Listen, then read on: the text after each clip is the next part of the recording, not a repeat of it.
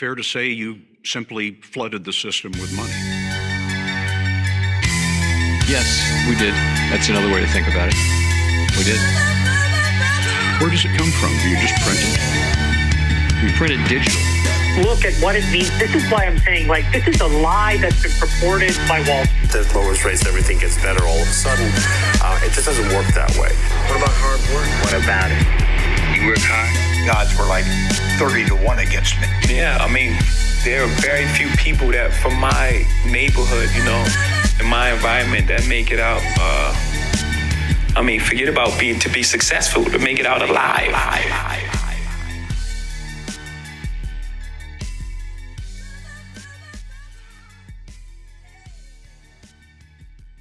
Welcome back, everybody. This is episode 38, Top of the Top, Trading Places. Is your host here, X, and I'm here with the crew. Back for more free game conversation and education. I got Sheed in the building, Sheed Stradamus. Yo, what's going on? We have Twan in the building who has on Cartier glasses. He's really feeling himself. Cardano's really feeling himself this week. Oh, man. This big shit talker X out here. Can't forget him. Let me start off by saying, I told X about Cardano some time ago when it was in pennies, and he's an E fan, which is reasonable. I understand E has done some great things, but I was telling him there was other things out there that you might want to look at. One in specific was Cardano, which, no lie, he introduced me to in, 2017. Yeah. Funny enough. And, now he got the egg in his face. He switched from the Yankee fitted to LA. Listen, I was wrong, man. Look, I'll take this one on the chin. It was a 30X. 30X. We were talking about it. It was about 3-4 cents. Today, it's about 90 cents. It got all the way up to 98 cents. So yeah, man, it's been good. If you've been on the show, listening, and, we've talked about Cardano a number of times at this point. So if you took action on that, hopefully you've also taken some profits, because the market giveth and the market taketh away. Market will humble you. Yeah. So in one way or the other. And I think I became overconfident, which is like a cardinal sin when it comes to investing. I got overconfident in Ethereum, which caused me to have blockers on a lot of different things. Twan pointed out synthetics to me when it was like $1 or $2. I didn't become crazy bullish on it until it was around $8 or $9. And now synthetics, as of this morning, I think is hovering around 26 a piece. Yes, sir. That's another favorite of the show. We've talked about synthetics probably at least 5 to 10 times out of these 30 something episodes. And they also announced a new feature this week. You can now short assets in crypto, or maybe it was last week. So I'm just now coming around to it. But you can short assets using synthetics. And so you can take an inverse play, basically, right? Yeah. Where it allows you to do a simple short on ETH or Bitcoin. Oftentimes you have people trying to find different pathways to play with derivatives in crypto. It's still relatively new, right? Coinbase does not allow you to take out puts, or call contracts on crypto. Nor does Kraken or any of the exchanges that have any type of U.S. presence. There's only, as of right now, there's only one, which is LedgerX, and they allow you to either write calls or take out a call contract on Bitcoin. I had a brief conversation with one of the team members there who said they will be rolling out options trading for Ethereum later this spring. So that's exciting, but it's still in the early stages. But, you know, people are always asking, well, Bitcoin's too expensive. I think it's going to go down. Well, if you believe that, then, and if you're confident in that trade, well, then you can leverage synthetics to short it. If that's the trade you want to take. The only thing I'm curious about synthetics is, as you know, legislative policies come through in terms of cryptocurrency. I wonder how they're gonna like adopt to that, because like, you know, technically synthetics can mimic everything in the market. So like, if they wanted to create a synthetic Apple stock, they could. But what's stopping, you know, Apple from being mad and being like, yo, we gotta shut this shit down because we're not getting our profit? Yep, that's my biggest concern with synthetics is how decentralized is it?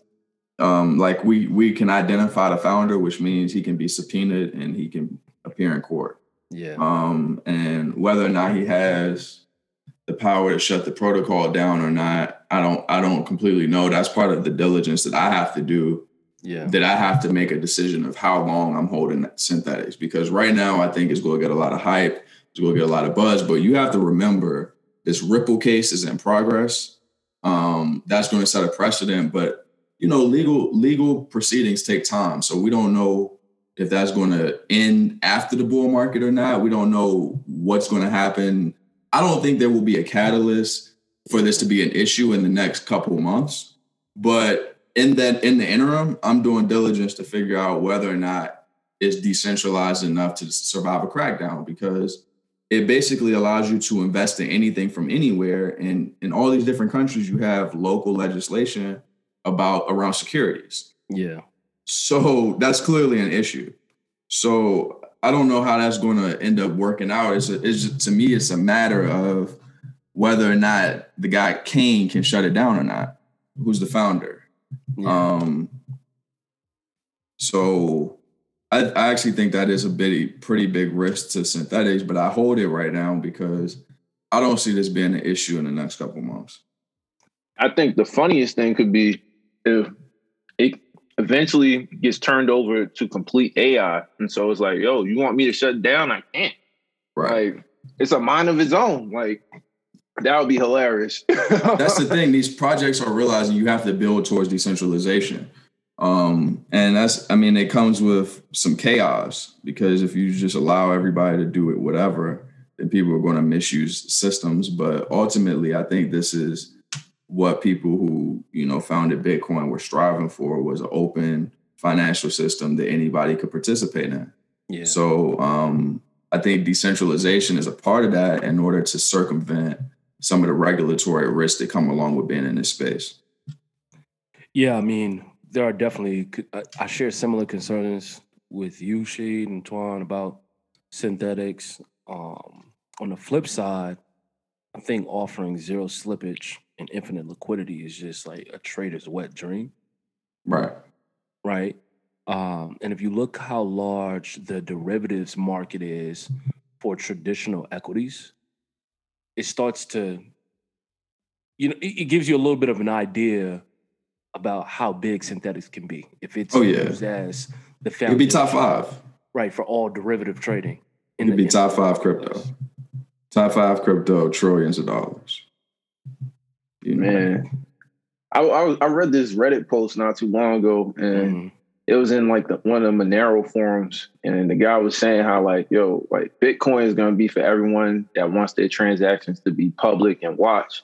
Meanwhile, everybody else that has like the wealth and they want to move units without nobody knowing is going to be using Monero. And I wonder, like, with that, like, it made me think, like, could there be like a decentralized, like, you know, privacy network where you have similar things such as synthetics and other things running off of it? And if that is the case, like, what does that look like? No, I think what you're getting at is that, like, this crypto is a belief system, right? It's a belief system that, you know, quite a few people feel that institutions are overstepping, feel that the relationship with institutions are fractured, and that we would be better off having self-governed systems that were decentralized. And this is a rights issue. So if you have legislation come in and shut something down, if you have enough people with this ideology, they'll just rebuild it a different way to circumvent however you shut it down the first time. Because this is a belief system.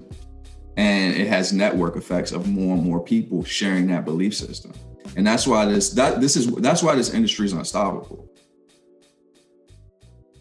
Yeah, it's the new wave of finance, right? We are transitioning into an entirely different way of doing things, like new rules. And just to give you guys out there, our listeners, the official stat, the gross market value of the derivatives for traditional equities is 11.6 trillion. And the notional value is 558.5 trillion. And for anybody out there who doesn't understand what a derivative is, it's essentially a contract between two or more parties that derives its value from the performance of the underlying asset, index, or entity. So when you're trading options contracts, that is a form of a derivative, right? If you're trading futures contract, that's a form of a derivative. You can. It's a way to get financial exposure to an asset or security without owning the asset or the security. Correct. Go ahead, Tom. I was just about to say, I feel like in 2017, it was all about like the emergence of platforms. And I feel like now in 2020, 2021, it's all about like DeFi and the better platforms, like whether it's going to be Ethereum or DOT or Cardano, it's all about like, where you can get your most profit out of with the lowest fees. Yeah. That's why, like, I don't know, Ethereum in many ways, like, I know it's great, like, and I see all the projects that are launching on it, but it also like scares me because it's like, they got to get these fees down. They got to get the staking in line. Yeah. Like, there's so many things that they have to fix. With that though, I also think like, moving forward, 2025 might be all about privacy. Like, because I feel like you're going to have those two things under wrap. You're going to have the platforms under wrap. We're going to find out like, all right, who's going to be the dominant platform? We're going to find out. We already know Bitcoin is king. So that's already said and done. But it's going to be like, all right, now that we know what the dominant platform is, like, how do we get privacy into these types of networks and things? Like, that's just a feeling that I have, because like, I don't know if people gonna want, like, once they realize like everything is being watched on the blockchain, so, like it's gonna bring about certain paranoia, because it's like, why does somebody need to know that I use this to make this transaction versus this? In a weird way, it's no different from marketers looking up your credit card purchases and seeing like, you bought this many bars of soap in a month. It's an issue. It's a big issue because, so a couple of things on the fees. The fees matter to retail investors. Mm-hmm. If you are a everyday person, or if you aren't trading in the tens of $1,000s, then the fees matter.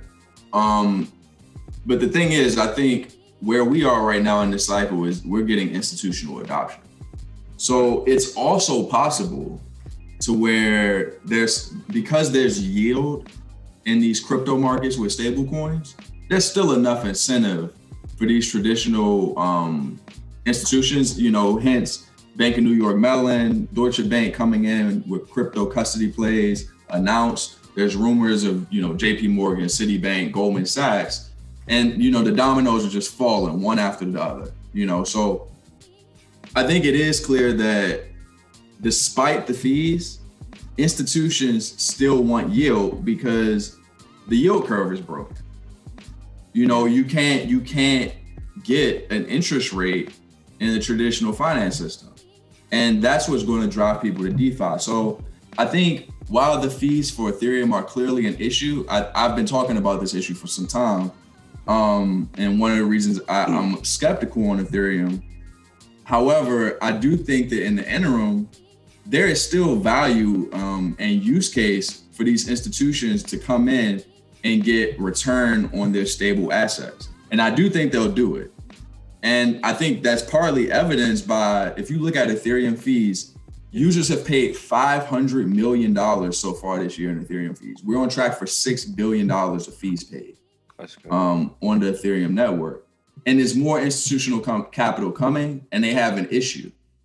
So I think Ethereum can still get institutional adoption during this stage, but eventually, like Twan's saying, we have to see what the dominant blockchain comes out. And if they don't fix this issue, a lot of that will eventually be offloaded.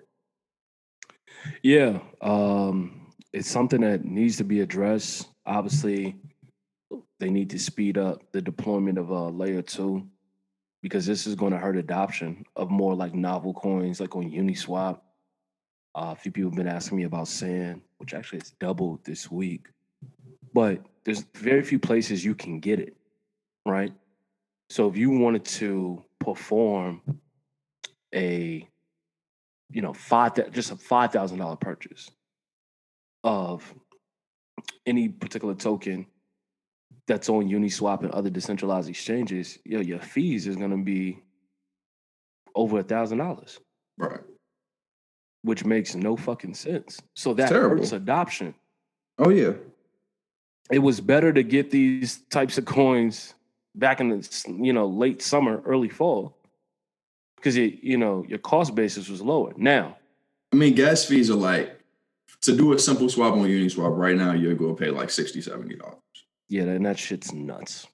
Yeah, like if you're trying to trade $300, then what you need to do, you need to basically get 20% return versus ETH before it even makes any sense to do. Yeah. So like that's like a non-starter. That's a non-starter unless you are trading tens of thousands of dollars. Correct. So that sucks. Because it's more beneficial for those who got, 6, 7, 8-figure wallets, right? They can absorb those fees, and it's like a drop in the bucket. Like I had to pay hundreds of dollars in fees to purchase Sand. Full disclaimer, I am a holder of Sand, Sandbox game token. But oh man, we didn't know. No, I'm just. But at the same time, that had me hesitant. Like I didn't use Uniswap for a long time because when y'all had first put me onto it, I'm like, these fees is ridiculous. Now, obviously, they gave everybody a free stimulus. Facts. I think it's $23. They gave everybody 400 Uni tokens that are now valued at $23 a piece.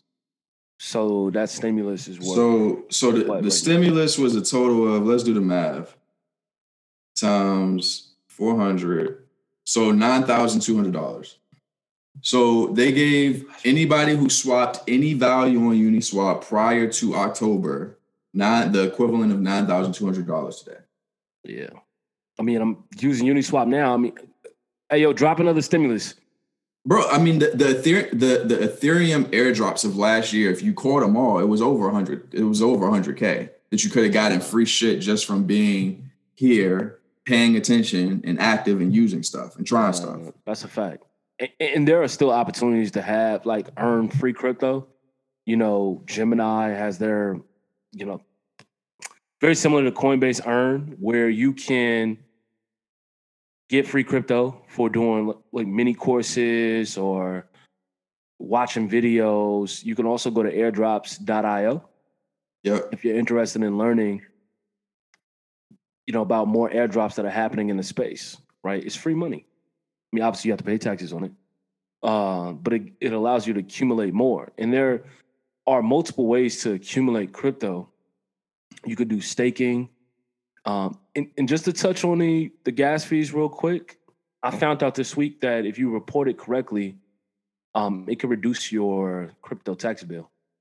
Yeah, you add it to your cost basis. Yeah, so you add it to your cost basis. I didn't even know that. Yeah, there's some software. I mean, again, this is the type of thing where it's like, if you're trading, like, if you have $1,000, this doesn't really make sense. Yeah. You know what I mean? And that sucks because crypto is supposed to democratize finance. It's supposed to make it accessible.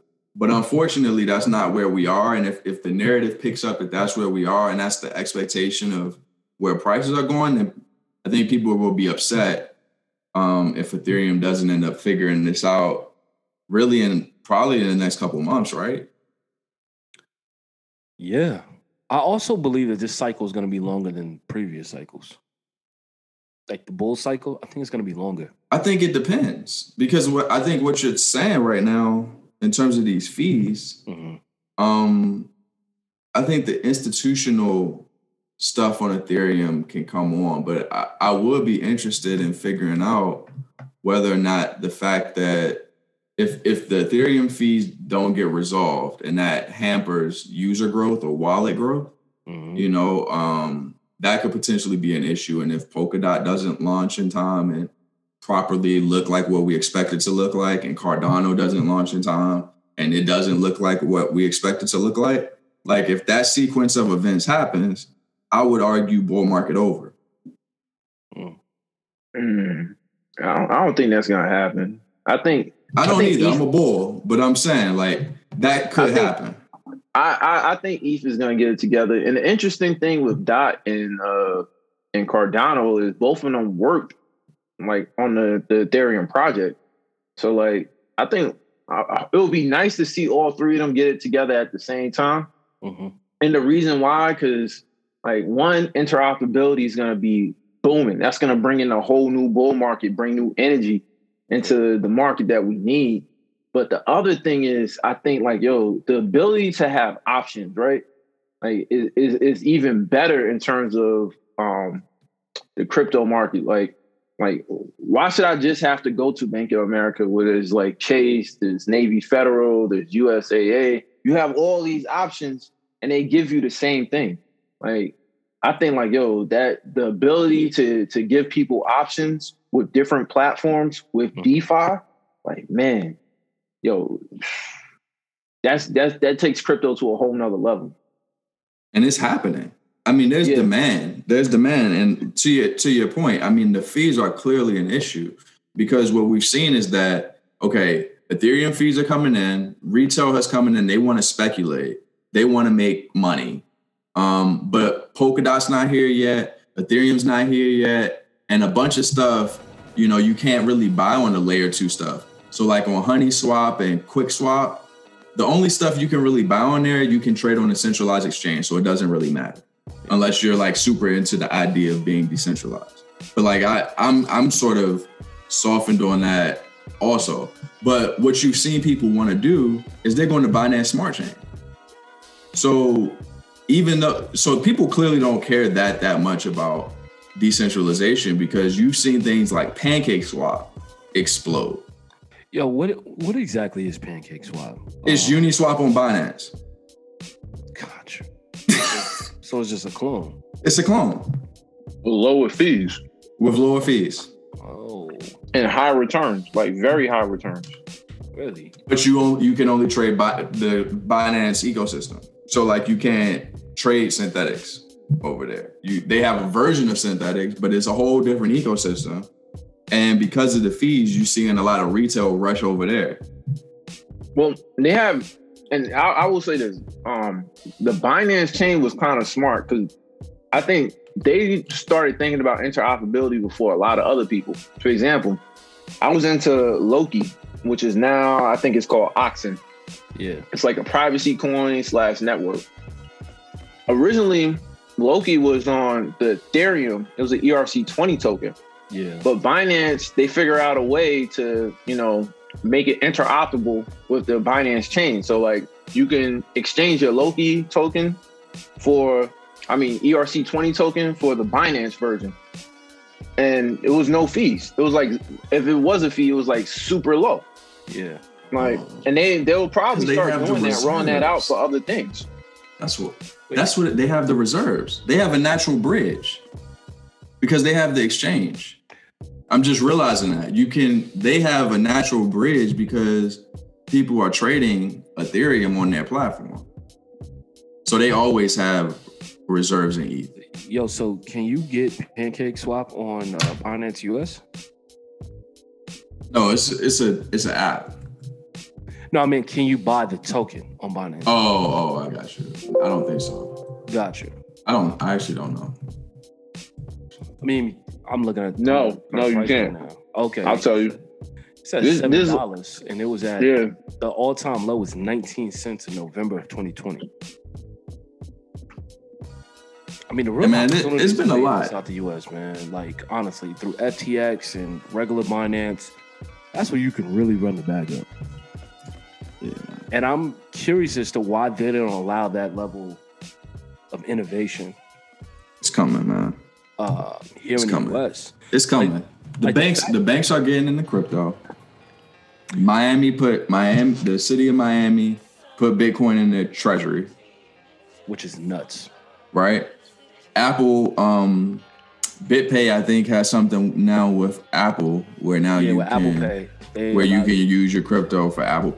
Bro, like the adoption is happening so fast. The adoption is here. Ashish Radam. I'd be surprised if Miami becomes that new place for new crypto startups. Absolutely. Like already, it when you think of it, like Florida, like taxes was what? Like income tax is like super low. It's zero. So in Florida, state income tax is 0%. In California, if you are a millionaire, it's 13.9%. So what's happening is a lot of millionaire VCs who used to be in the Bay Area, especially the ones in crypto, they're moving to Austin and Miami because it's 0% income taxes. Right. If I'm paying if I make $1 million, that's $140K right there, back in my pocket. Right. And then on top of that, in Florida, if you have a home, if you have one animal on your home, you pay no property taxes either. So, yeah, everybody's in Miami right now. Time out. You say if you have one animal on your property, you don't pay property taxes? Yeah. So in Florida, you can go no state income tax, no property tax. No, not a dog. You have to get like a pig or a goat or something like that. I don't give a fuck. I'll get one. You get alligator one like baby. You get one. No income tax, no property tax. So all the rich people moving down to Miami. I think even if you're not super rich, it doesn't make any sense to be in California right now. Hell. You know what this does though, politically, and yo, the other state you gotta watch out for. No lie, don't sleep on it. Wyoming. Yeah. Well, yeah, we already know that's been the hedge fund secret for years that you go spend 6 months in a day in Wyoming to benefit. But you know what this is gonna do politically? It's gonna shift these states. It is. Wealthy people, they're not gonna want like all this ignorant shit around them, and the reason why is it's bad for business. No, that's a fact. You're gonna, and which is why I believe that Texas will flip blue in 2024. We already seen Georgia flip blue because you had a lot of people from the Northeast move down to Atlanta or from California. And we also see that migration of both technical talent and just a shift in where capital is being distributed from, right? There was a point in time where the belief was, well, if you wanted to be successful in crypto or tech, you had to be in the Bay Area. That's no longer true. And to be quite frank, that hasn't been the case for quite some time. Crypto. Yeah. I mean, I was talking to my homeboy from Tennessee, and he was saying like, here's the interesting thing about like the South, and he was talking from the perspective of Tennessee in general. He's a Howard graduate. He said, in Tennessee, like when you come back from like any university, especially like for him being at HBCU, is like you look extremely competitive in comparison to everyone else. Like it's like, if I was to get like a master's in public policy, there's no reason why I can't go into city government and dominate. Even if the master's in public policy is from a university, like any university. And the reason why he was saying that was because like already down there, it was a good old boy system. So like a lot of those people did not have those degrees, did not have that type of experience coming into those jobs. So it's like, damn, like, it doesn't matter even, I mean, I'm sure race does matter a little bit, but you saying like, if he goes down there, a black guy, graduate from Howard, master's in public policy from anywhere, like, yo, he's competitive with everyone else down there because a lot of people don't have it. That's also going to shift a lot of these rural areas that didn't have that type of talent, because a lot of these talents was packed up in certain cities like San Francisco or New York or Chicago. And crazy enough, it feels like might have disrupted it. COVID. Yeah, because they were all these talented people were sitting there working their ass off and struggling to pay rent. Yeah, paying for $5,000 one bedrooms in Oakland. Yeah, student loans, which is just it doesn't make a model. Yeah, it's a broken model. It doesn't really make sense. And I like the moves that the Miami mayor is making. I've heard some good things about him from some people that have had the opportunity to sit down with him and understand, his thinking and what he's trying to do to make Miami that new capital where technologists or, cryptographers and anyone that's remotely interested in the space can benefit, right? And have that pool of people around you, right? Because it doesn't make sense to be somewhere where no one is interested in it, right? But if you do a crypto meetup, I remember going to crypto meetups a few years ago, and there maybe be 20 people there, 15 people there.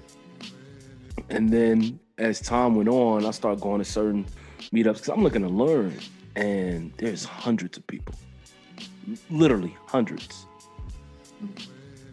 And they're all tapped in because they see the shift that's happening right before our eyes.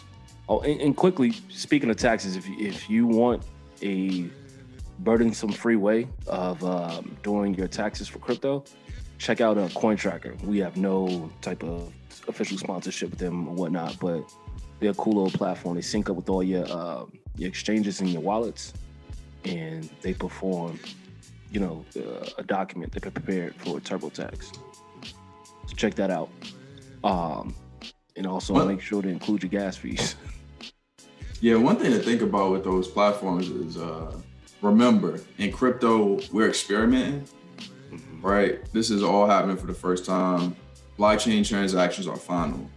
So when you share your data to all your wallets with a coin tax tracking firm that has less than $5 million of venture funding, understand their fucking hack target. So you might want to have another wallet that after you run everything, you sort of disperse the funds, because we don't know what's going to happen. We don't. This is all experimental, and all these risks, we can't even imagine. Right. But the gains are way too apparent and way too high not to participate. But just think. Think like, do you really want to give that data to this little company? It's true. And if you do that, then what are the next steps you're going to take to protect yourself? Right. And I'm willing to bet a good chunk of people still haven't put their holdings on a cold storage wallet. A friend of mine told me he had bought $50,000 worth of crypto this week on Robinhood and almost had a fucking heart attack. Oh, wow. I said, you did what? Yo, get out of that, sell those holdings right now. Go buy that on a real exchange. Then you need to get you a nano ledger. You need to transfer. If you are making those type of purchases of that type of size, the last place you want to have that concentrated is in Robinhood, because Robinhood doesn't give you your own wallet address to take that off. Same thing with PayPal. So of course, these platforms are driving adoption of cryptocurrency, especially PayPal. We were right the whole way about PayPal being a crypto adjacent trade, because when we talked about it in November, when they had just made that announcement, they were trading under $200. They closed out yesterday right at $300. Man, some of the more interesting crypto adjacent plays are to come, man. Like, I mean, the blockchain, Coinbase talking about going public. Gemini's talking about going public. I wouldn't be surprised if we see Ledger or was it Trezor go public. I mean, Riot, Blockchain, Marathon, what's it, Marathon Group? They also went crazy this week in traditional equities markets. So we're not talking about like crypto tokens, y'all. Those are miners for people who don't know. Right. So you have these like crypto miners that are booming. For what I understand, the Coinbase going public is imminent. I think the listing is supposed to take place within the next 3 weeks. They're doing a direct listing. Yeah. So, yeah, it's massive. So the institutions are here. Grayscale continues to buy up a shit ton of Bitcoin. They continue to buy up a shit ton of Ethereum. And then we saw some filings in the state of Delaware. Now, this is not to say that these products are coming, but we saw some filings, in the state of Delaware this week for the Monero. They have Monero Trust. They have an Aave Trust that they want to do, a synthetic trust, Decentraland. What's your thoughts on this? Monero Trust, I love it. But I think the problem is like, I think I've had this conversation with you, X. Like, buying certain things on Binance was an error. And I feel like that era is over. You know what I mean? Like, error, man. It's been good, man. So hard to say goodbye to yesterday. Like, for real. 2017 was a vibe, though. Let me tell you something, man. We will never get those days back. Them days are gone. Granted, we got Kraken, but Kraken ain't the same. Like, you can purchase not even Kraken. Kraken. Right. Not even Kraken is the same. Kraken used to be the wild, wild west. Kraken, Bittrex, Binance. But look, this is what happens. This is what comes with the maturity of the space. You know what I mean? Like, but that, going back to my point about like this Monero Trust and stuff like that, like it's gonna be unfortunate that like it's gonna be very difficult for everyday people to get into Monero because they don't even know where to get it. It's not on a Coinbase. It's not on a Gemini. Like you have to, you gotta go to Kraken, like which a lot of people know about, but a lot of people don't. And then you gotta like explore other options. Like, speaking of Monero, they had a nice little bump this week. Yeah, I saw it, man. They were ranging for weeks on end between that like 130, 145 range. And then they popped this week. I'm not entirely sure why. I'm not sure if they got added to a new exchange or what, but it did catch my attention. Was it the Grayscale news that you just talked about? I think it was a mixture of that. And then like, the Monero army was going at Elon Musk, was like, you need to start taking Monero for Teslas. Yeah, I mean, over the past 7 days, it's up 41%. Right now, it's trading at 218.35. I mean, should we do that? Should we go over some of the show favorites that we've mentioned and just highlight some of the games? Yeah. Have we done that before? Like, have we really done that before? We have. I feel like that's like a New Year's thing. Like, but you know what? We're gonna bring in a crypto New Year's. Because I mean, Polka started. We introduced at 20 cents back in November. Where's it at right now? It's at about $4. So that's a 20x. That's a 20x in 3 months. Aave was still Lincoin when we introduced it. Oh man, we was talking about Aave back in June. Yeah, July. Shout out to the boy for introducing us to that one. Yo, for real, because I had no idea about it. Well, I knew about Lind, but I didn't know that they was preparing to go to Aave. They got a banking charter. Aave's above 400, 500. Could possibly go to 1,000 this cycle. I mean, we got some plays. Bitcoin. Plays. Bitcoin. The blue chip Bitcoin. We was talking about that when it was at what? 8K, 10K? Lower than that. No, lower than that. 5K. Yeah, because we started in like what, May? Yeah. ETH was like $200. Yes, for quite some maybe time. like 400. Maybe I'm exaggerating. Nah, it was around that $300 range for a minute. So that's a good point, right? So we talked about all of these things weighed in. I think we started the show like beginning of May because we had a lot of conviction. We wanted people to get in. And I think we still feel the same. But from my perspective, I do want to acknowledge that the market is a lot hotter. Yeah. And the risk reward from when we started the show is a lot different. Yeah, it's lower. Yeah. I mean, Bitcoin has 5x, Cardano has 30x, PokerStarter has 20x. So understand that, the market looks a little different and there's no time like today to get started, but you should understand that the risk reward is not quite the same. So I don't have the same level of enthusiasm baptizing people into crypto today than I had last summer. Yeah.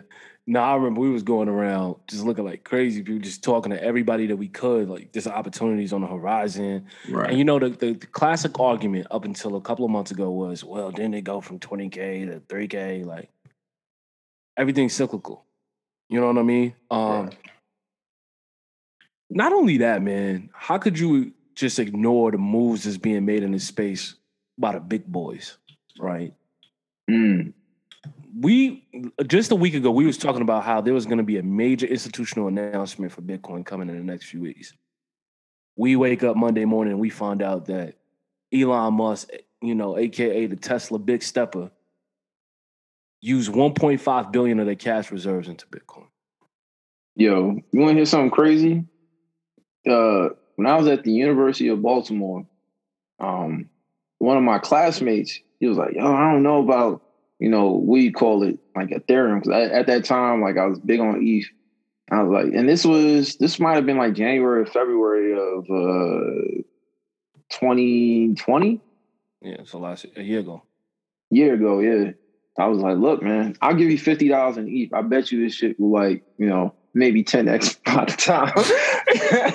Yeah. I remember that.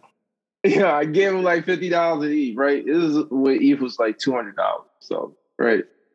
And like he hit me up with ETH cross 1,000. And he was like, yo, like I'm locked out of my wallet. I can't get it. And I was like, try to tell you, man. Yeah, but sometimes people are being directed into the wrong things. Dogecoin must die. Doji must die. This week, I got a number of different texts, calls, people telling me that, they've been loading up on crypto and they're just so excited. And when I asked him, I'm like, oh man, that's like really great. Like, what are you in? And some of these people were like in person, so they'll show me, of course, their Robinhood app. And they would have a very large Doji position.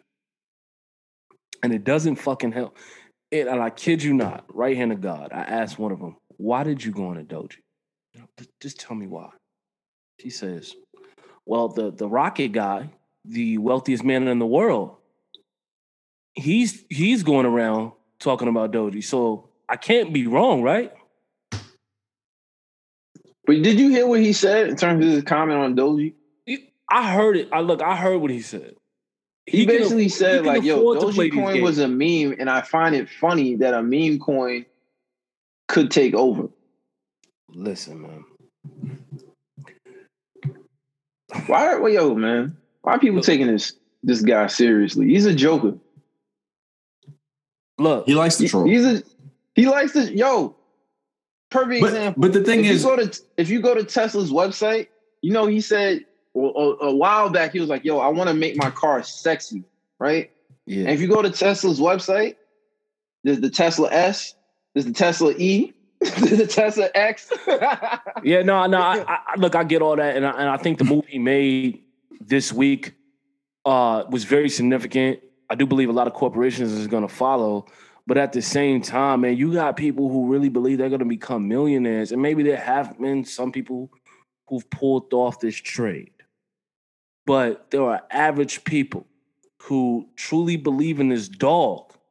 They got this dog and rockets, and I'm sick of it. Look at this. Oh, you can't see it. Model E. Model 3, right? S, X, Y. All right. This dude is a joker, bro. But I mean, the thing is, though, all right. So on this, it helps with crypto adoption. No, I mean on the Dogecoin thing, people are going to lose money on this probably. But then again, how long can the memes continue? They can probably continue for a while, right? Yo, man, this is reminding me of keep making memes. You know what this reminds me of? There was a time in rap where like people like, yo, you're writing your lyrics and your street credibility meant the world, right? Mm-hmm. And then everything changed. I felt like when Meek Mills got flamed by memes from Drake. Like, this is what it feels like, yo. Like, people is not taking this business seriously. Like, it's true. They're not taking investing serious. I continue to see, stories. No disrespect to Drake, no disrespect to Meek Mills, but it was just interesting during that beef that, like, yo, like, it was the first time I seen a bunch of memes geared towards a rapper. Like, if you want to go back, the first meme we saw on rap was with Jay-Z in the Summer Jam stage. Mm-hmm. But memes weren't in existence back then. Right. Like, these are memes about a rapper. And that was a rapper from the streets. Right. And his clown behavior. But we saw that was in 2015. And then we seen meme permeate and take over politics. And now we're seeing memes seep through the financial markets and take over the stock market. Yeah. Yo, well, not for nothing, Wall Street bets. A lot of them are meme stocks. I've now started to hear people on Cartoon Business Network talking about meme stocks, like dedicated entire segments to what's the hottest meme stock this week, which is why I think that channel's a fucking joke.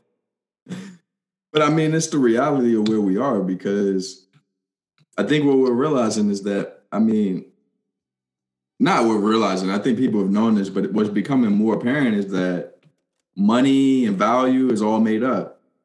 It's all made up. So it's really just a network. And now we have these social networks. So the rapid growth of how fast a message or a belief into something can accelerate through a social network hasn't really been seen before. And I don't think Doge has any value, but it's a matter of like, well, as long as people are interested in crypto, and as long as TikTok is growing, and as long as, people in the community are posting memes of Doge going to the ceiling, as long as there's more people dumb enough to buy it, it'll continue until it doesn't. Yeah. But I mean, at the end of the day, people have to be responsible. Elon Musk has come out and said, I think it's funny. If you can't put the pieces together, that sucks. You should spend some more time educating yourself. That's why I put the Crypto Essentials course for beginners. So go get that. Go get it. We'll have a link in the bio. We'll have the link in the notes, in the show notes. You can check it out. Yeah. I look at Dogecoin in the same. I put it in the same light as Ripple, man. Clown coins, man. That's what we calling them from here on out. I don't even want to mention them by name. They clown tokens. They clown coins. With no value. The founder was in the creator was in Wall Street Journal again this week. It was like, yo, it's absurd. I sold Dogecoin is a fad, man. It's no difference from planking, taking the pictures of somebody planking on something. He said he stupid ass fad. Yeah, he sold majority of his holdings to buy a used Honda Accord back in 2015. He's like, I can't believe it's come to this. Like, are you fucking kidding me, man? Like, it made it to number 7 at the peak. Number 7 crypto. It was like $10 billion. Is it? Hold up, let me check. Where is Doge? I'm just. Where is Doge? Doge must. You guys want something cheap to go after, man? Go after Stella. Stella got her groove back. Stella got her groove back this week. She hit 60 cents on that ass. Yo, we talked about Stella too. Remember, we was talking about Stella when it was 6, 7, 8 cents. Yeah, man, I'm not gonna lie. I started exploring some of Stella's like other exchanges / wallets. Like, they got a wallet called Lobster. They got a wallet, I think it's called Stella X. Yeah. And like, when I saw that, I think it was on Stella X that it was like stellar to gold. So like, you could buy a token that represents gold. I was like, yo, they're onto something interesting. And like, with the website, granted, you can't buy it in the US. I think it's only it's outside the US you could do it. But on the website, you can exchange your Stellar for gold. Like if you wanted to exchange that token for real gold, you could. It's like, yo, that's different. I know one thing. I'm sick of hearing about Dogecoin. Yeah, man. It must die. Take the dog out behind the shed. It's dog shit. You know, the logo's a dog and it's a dog shit coin. That's what I'm gonna call it. I'm gonna call it dog shit. Yeah, you invested in dog shit. Quick shout out. I want to shout out Jack Dorsey and Hov for starting the Bitcoin fund. They have announced this initiative, and it's mostly geared towards Africa, which I thought was very interesting. Yeah, I'm telling you, man, that title move is about to be crazy. I have a feeling, man. It's coming. It's coming, man. And the thing is, the culture in Africa, like, because of the phones, bro. Yeah. Like, it's a lot of young people with phones. The hip hop culture is like really spreading over there. Yeah, that's true. That's true. Dorsey announced that they were taking applications for a blind trust focused on Africa and India, and the fund is currently worth $23 million. So both him and Jay-Z invested 500. You know, they put together 500 Bitcoin into the project, which will probably be worth double. See, you know, at one point. And Jay-Z's smart, man. I feel like these African moves Jay-Z's been doing over a course of time. First with, you know, that whole movement he had in the early 2000s was building wells in Africa. Then like with him, Beyonce doing stuff with schools. And then like, what was it, like last year or 2 years ago with the Black is King? Like he's slowly like moving into not just music, but other business ventures in Africa, because he realizes like what everyone else sees, which is like, yo, the untapped potential. Oh, that's a fact. Yeah, Jay-Z's a mogul. What do we believe that we'll see Akon coin, was it Acoin, start to rise in value because of more focus on cryptocurrency over in Africa? Maybe. Yeah. Probably. Yo, here's the thing. Even if it doesn't like rise like in price, if it's a success locally, that means a lot. Because that means like people will look at that and be like, yo, Acoin was successful over here. Like now we need to figure out how to penetrate these other markets. Like, I mean, even if you don't, the growth of the countries. These are places that are going to grow. Yeah. The demographics are just too good. The demographics and the technology that now exists to build the infrastructure that's needed, it's too good. Not only that, in many ways, Africa's in a good space too, because like I feel like in America, like, you know, we have to go through all of these legislative loopholes just to get like new things going in our country, right? Whereas like with Africa, like they don't have some of those like those legislative like problems, nor they don't have that technology. So it's not like they have to rip up existing technology to bring in a new one. It's like, yo, you just bring in a new one. Like, what do you have to lose? Yeah. Well, it's something I'm going to continue to monitor because I didn't even know if, you know, when we think about hip hop and crypto, I think about Nipsey. Rest in peace to that brother, but we really haven't seen that level of advocacy that he brought and attention that he brought to his culture when it comes to crypto. Obviously, you got Meek Mill talking about Bitcoin now. You know, Pomp is on Joe Budden podcast. So we're starting to see the crossbreeding, but it's not all the way there yet. I think we have a long way to go, but I saw that news and you see Lindsay Lohan was pumping Tron.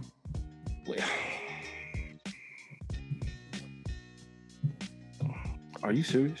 Yeah, bro. Full-blown crypto bull market.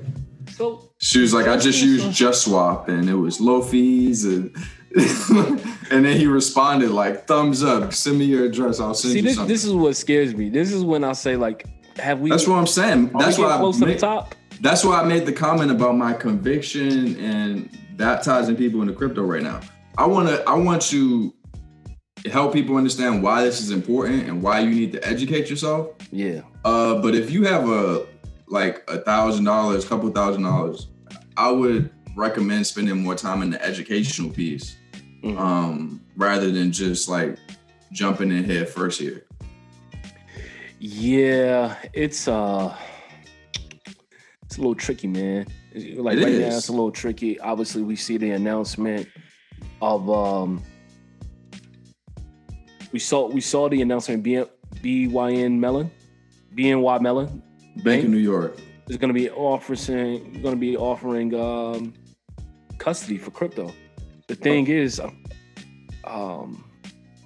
think that goes against what crypto, why it was created and what it stands for. Yeah, but for some people that have like reserves about crypto and don't understand it, they're gonna pay for that service. Like, in many ways, like, what we give out here is a service. Like, because we're telling people about projects way before like they're gonna hear it from anyone else. Yeah. And I mean, like, I think it's a smart move. Do I think it's gonna last long? Like, possibly not, especially once people become more educated about crypto and crypto becomes more mainstream. But by that time, I think I said this before, like, I could see some of these big banks trying to buy out some of these exchanges. Well, like, Binance brought to you by Chase. Well, this custody move isn't necessarily for retail. This is for hedge funds. This is the custody move. The reason Bank of New York Mellon and Deutsche Bank, the reason they get into crypto custody is because people want to speculate on the assets. They have investors who are customers, so your institutional investors who want to invest in crypto, they want to take positions. Yeah. But they don't want to go through the trouble of setting up, learning how to use cold wallets, multi-sig, all of this crypto jargon. They don't want to figure out how to operationalize all of that right now. Yeah.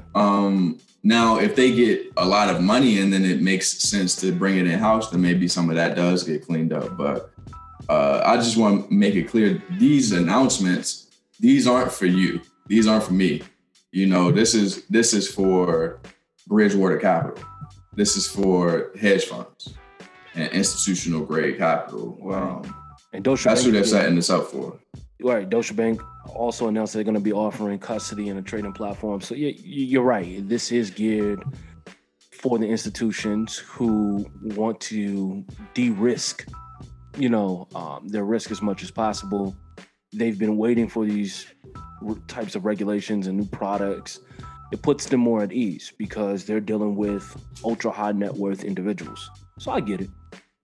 Yeah, they don't want to deal with their private keys. They don't. It's like, okay, I'm plunging into crypto and I'm willing to put hundreds of millions of dollars in it, and you're telling me that if I lose this 24-word phrase, like if something happens, I'm responsible and nothing can be done about it. Yeah. That's not settling. So they'll take the same approach that they took, in the traditional market, and they'll use a prime broker. And that's what this is about. I think for the little guy here, I would not trust my crypto with the bank, right? Fuck that. But I understand at the same time, I get why they're doing this, and I get who the product is ultimately geared for. This week, we saw record-breaking numbers in virtual real estate land across the board. Axie Land, which is one of the games that's built on top of the Ethereum blockchain. There were some parcels of land that went for $1.5 million, believe it or not. We also saw Sandbox conduct an auction of 6, rare estates in collaboration with CoinMarketCap. And the highest sale that we saw there, which in this auction just ended, by the way, it went for north of $40,000, which is nuts to think about. But we saw a couple of these virtual lands move for record numbers. How are y'all feeling about this? Obviously, I'm super excited about this space. Been watching it heavily over the past couple of months, but it appears that we're starting to see the rise of digital nations.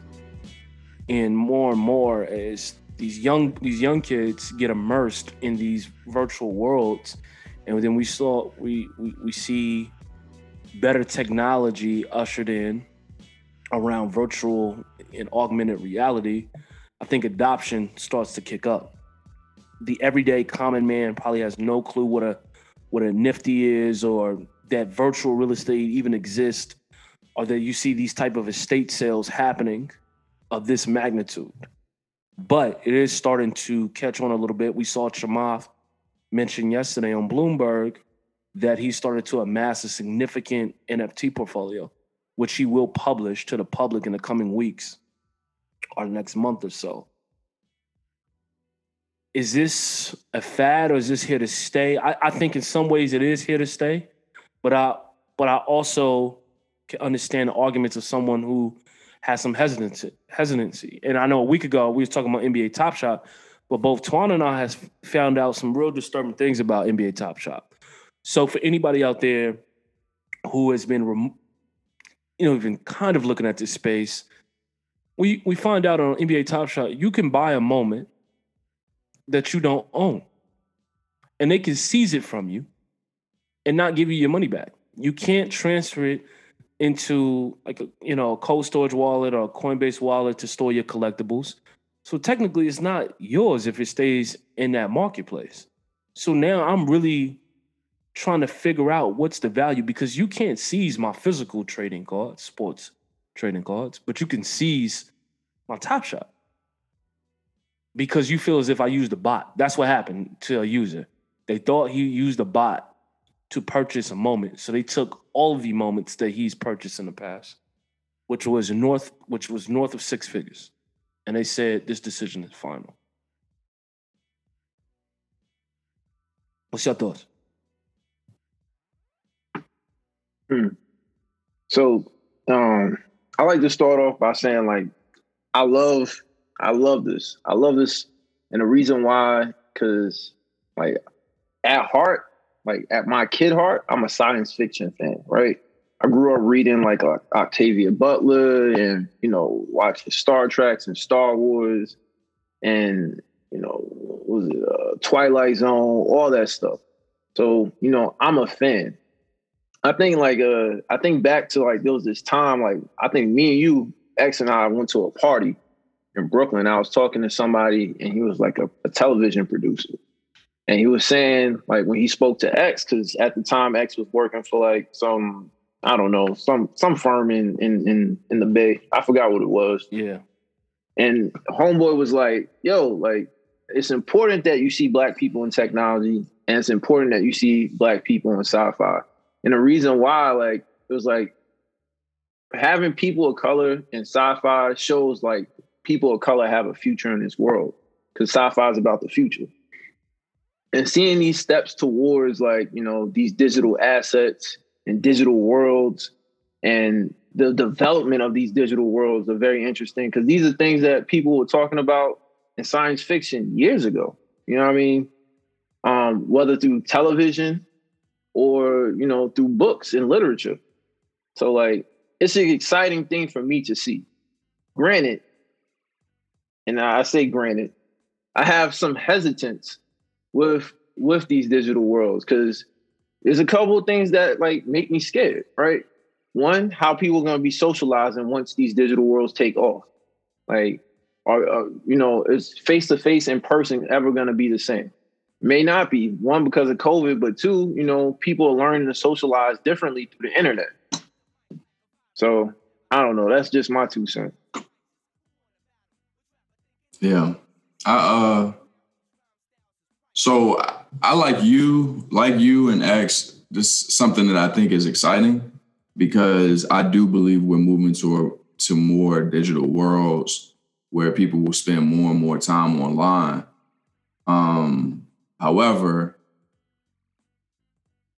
the technology for people to really, really do that, and the ecosystems for people to really, really do that, aren't really here and established just yet.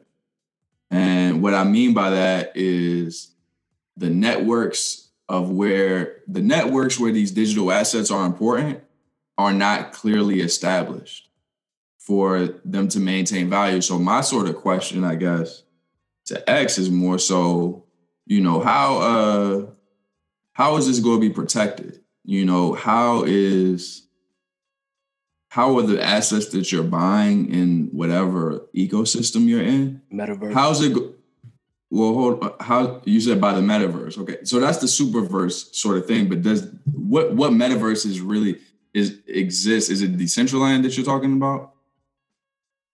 No, there's multiple at this point. You have Decentraland, you have Sandbox, you have Axie Infinity, you have Crypto Voxels. So can you explain to us how these metaverses, so in these metaverses, what does that entail? Like, what's all this in the metaverse? Right. So there's a finite amount of land that's available in these metaverses, right? So let's think of your favorite game when you was a kid, like Zelda or what's another one? Mario. So let's lose Super Mario. So let's say you had an opportunity to own a piece of that game, right? And not of Nintendo itself, the company, right? But you own the place where you have to, and back then, this wasn't a thing, in-game purchases. Let's take 2K, for example. This is actually better because they're conditioning people for this. People are spending real bread to go buy, VC, which is virtual currency. Is what they call it in 2K. So you can go buy 200,000 worth of virtual currency, and then you can go get a Crenshaw Marathon Clothing shirt for my player. You can go buy exclusive sneakers and whatnot. And now in the next gen version, you can go around this thing what they call a city, right? And you could actually place bets on different outcomes within 2K this year. They're also conditioning people for gambling, for what's to come with, these betting kiosks, what have you. Now imagine if you owned a piece of that strip, of that street that's in 2K, and you get paid every time somebody uses that ATM. That's where the real value is. No, so I understand the value, right? I understand where it can go. Right. My question is, when you're buying that stuff now, is it established that that's what you're buying? Yes, it is. It is established that that's what you're buying. You're buying the land and you're building experiences on top of it, or you're renting it to people who build experiences on top of it, and you could take a cut. So go ahead. So it's a land grab. It's literally a land grab that's happening. I do have a question about this. And sorry to interrupt, Rashid. No. What do you think? So, do these worlds communicate yet? Because that's when it could get crazy. What do you mean? Like, do people in these worlds? Can I buy the land metaverses? Between the metaverses. Can I buy land in sand and communicate with Etherland? No. Is it like Xbox and PlayStation 5? No. It's they're their own worlds.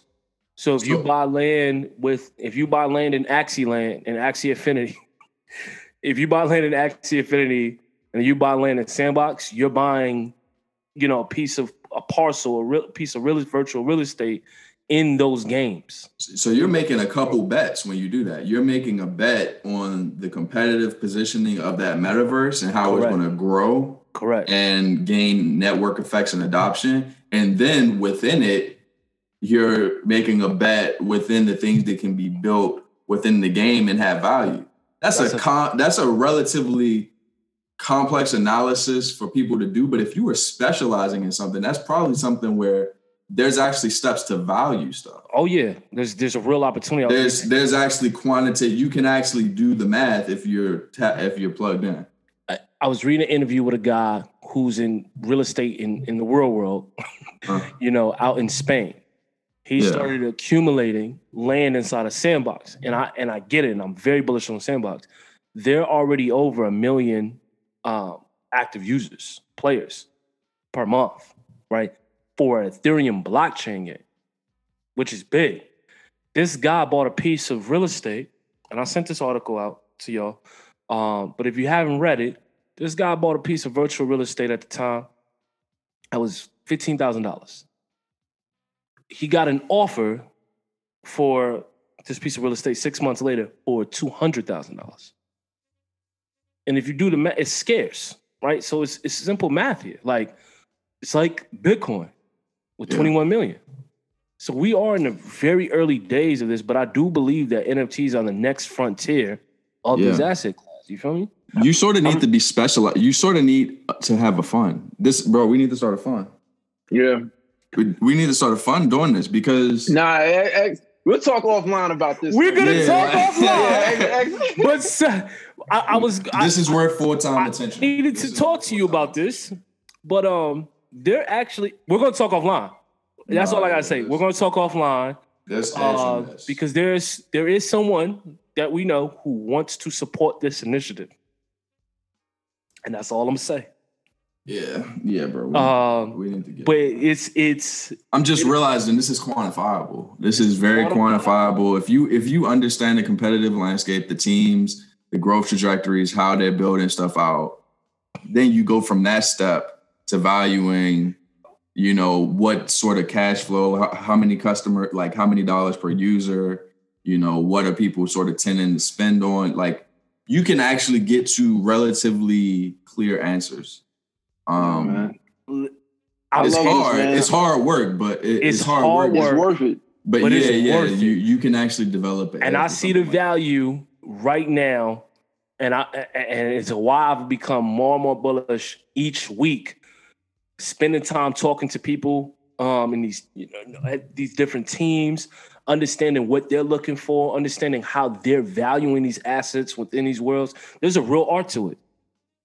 We do need to start a fund. But we're not going to. Yeah, we're not there yet. So I'm going to take my own advice to the listeners, and I'm going to stay in the educational mode for a few months.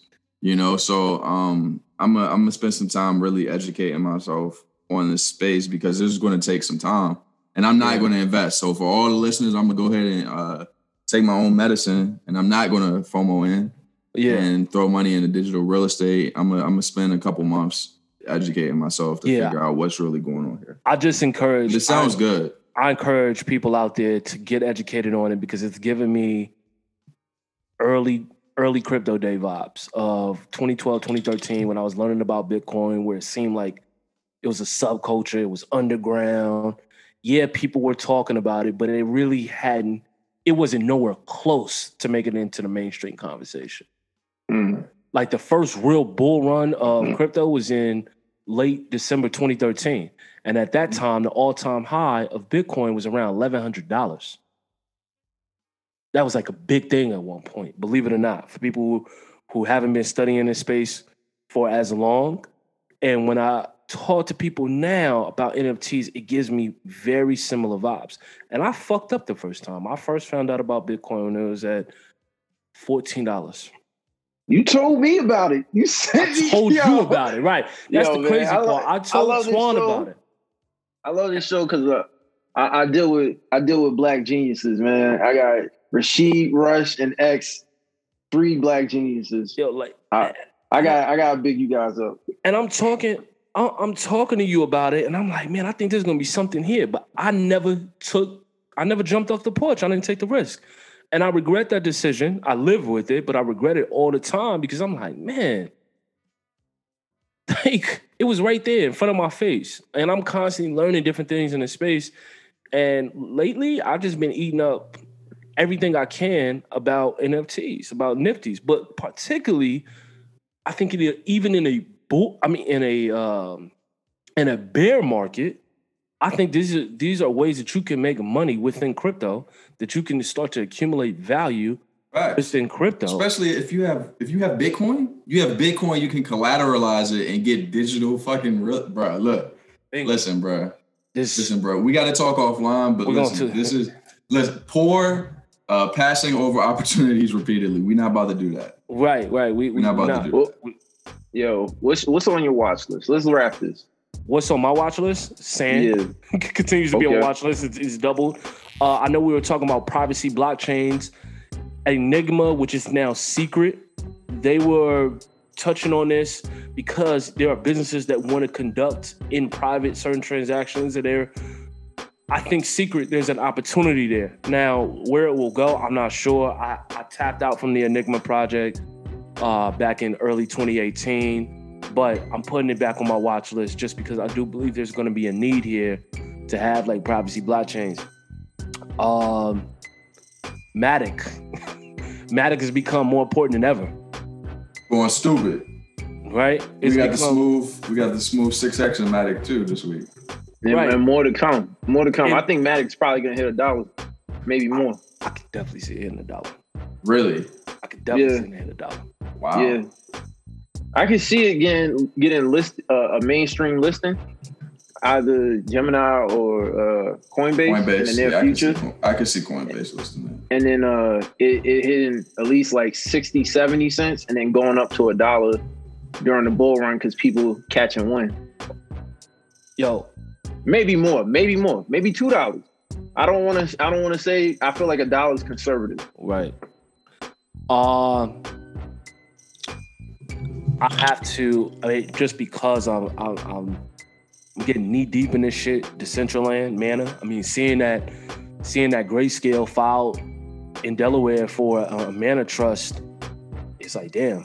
Okay, out of all the different projects you could choose from, I mean, it's not that many, not all, but chose Mana, right? And we saw the drive up of Ethereum's price once Grayscale opened back up their trust. So just gaining exposure. I don't want people to conflate that because the Grayscale trust is an indicator, but it's a legal process. So the thing is, from their perspective, if they want to hold any altcoin, they have a bunch of regulatory hoops to jump through.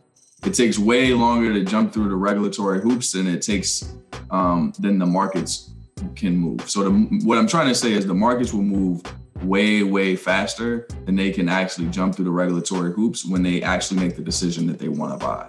So I think a lot of this is preemptive in terms of looking at what's out there that's potentially interesting.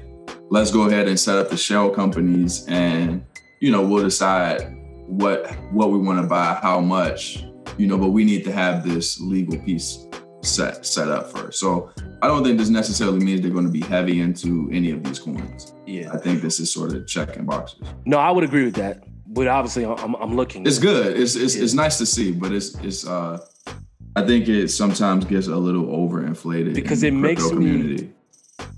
This is true. But it makes me curious as to are institutions paying attention to, these metaverses as well. Absolutely. We see Mark Cuban talking about it. We see Chamath talking about it. Bro, this is good. This is it. The metaverse is one of those opportunities where it's like, we got to get in now before the rest of the world really figures this shit out. No, you're right. I finally understand it. I think a lot better. And now I just need to figure out, like, all right, how do I get smart about this space and educate myself? Cool. All right, man. Any shout outs? Shout out to Danny for producing and mastering and mixing on our show every week. Or I got to shout out her podcast too, Black by Default. It's pretty good. Hey. Yeah. Go subscribe. Yeah, go subscribe to that. So on my watch list, one thing I want to put on my watch list is Option Room. This is a newer token. Option Room. Yeah, Oracle's is a service. And eventually will be decentralized synthetic asset platform. So a baby synthetics, like $30 million, $40 million market cap. So that's one that I'm looking at. It launched on PokerStarter about a week ago. You can get it on Uniswap. So okay, can I get it on PokerStarter? No, the pre-sale already happened. Oh, damn. What's it called? Option Room? Option Room. Room is the token. Room? Yeah, ROOM. Okay, ROOM. Yo, shout out to Rook, by the way. Wow. That was another one you called out, Sheestradamus. When did you get into that? Like, what price did you get into that? I feel like I got in around like 300 something.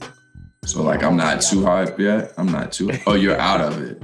Yeah, I'm already out. I'm in. So Rook is another one that I really like because they actually have a lot of fees. Like they're making a lot of revenue. Like it's like they have like the fourth highest fees paid out of all DeFi projects. Where do you? I get Option Room at? Wait, where do you find the rankings for fees? Doing analytics. DUNE Analytics.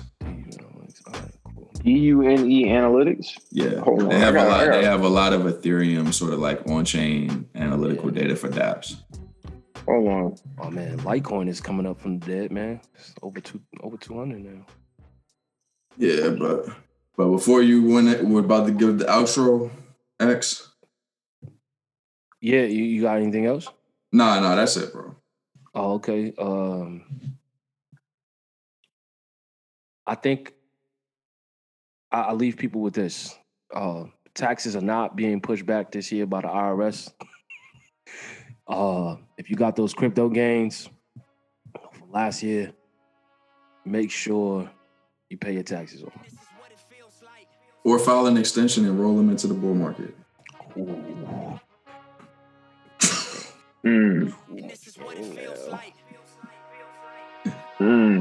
Hey, right now, okay, one more thing on this metaverse thing. Oh my God. There's no property taxes. That's all I gotta say.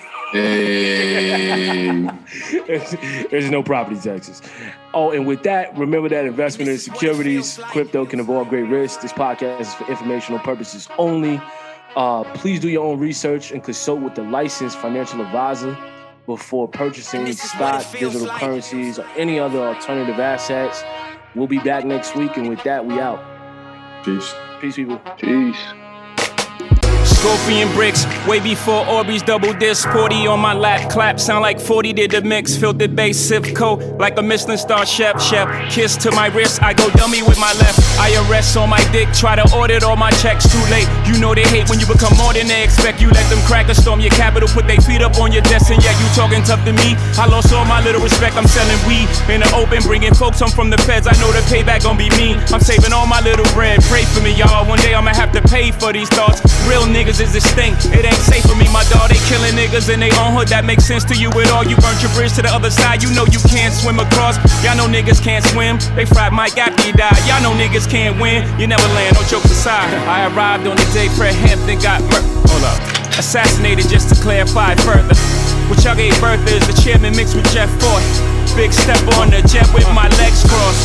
Black stones on my neck. Y'all can't kill Christ. Black Messiah is what I feel like. Shit ain't gon' stop cause y'all spill blood. We gon' turn up even more since y'all killed Cuz. And this is what it feels like.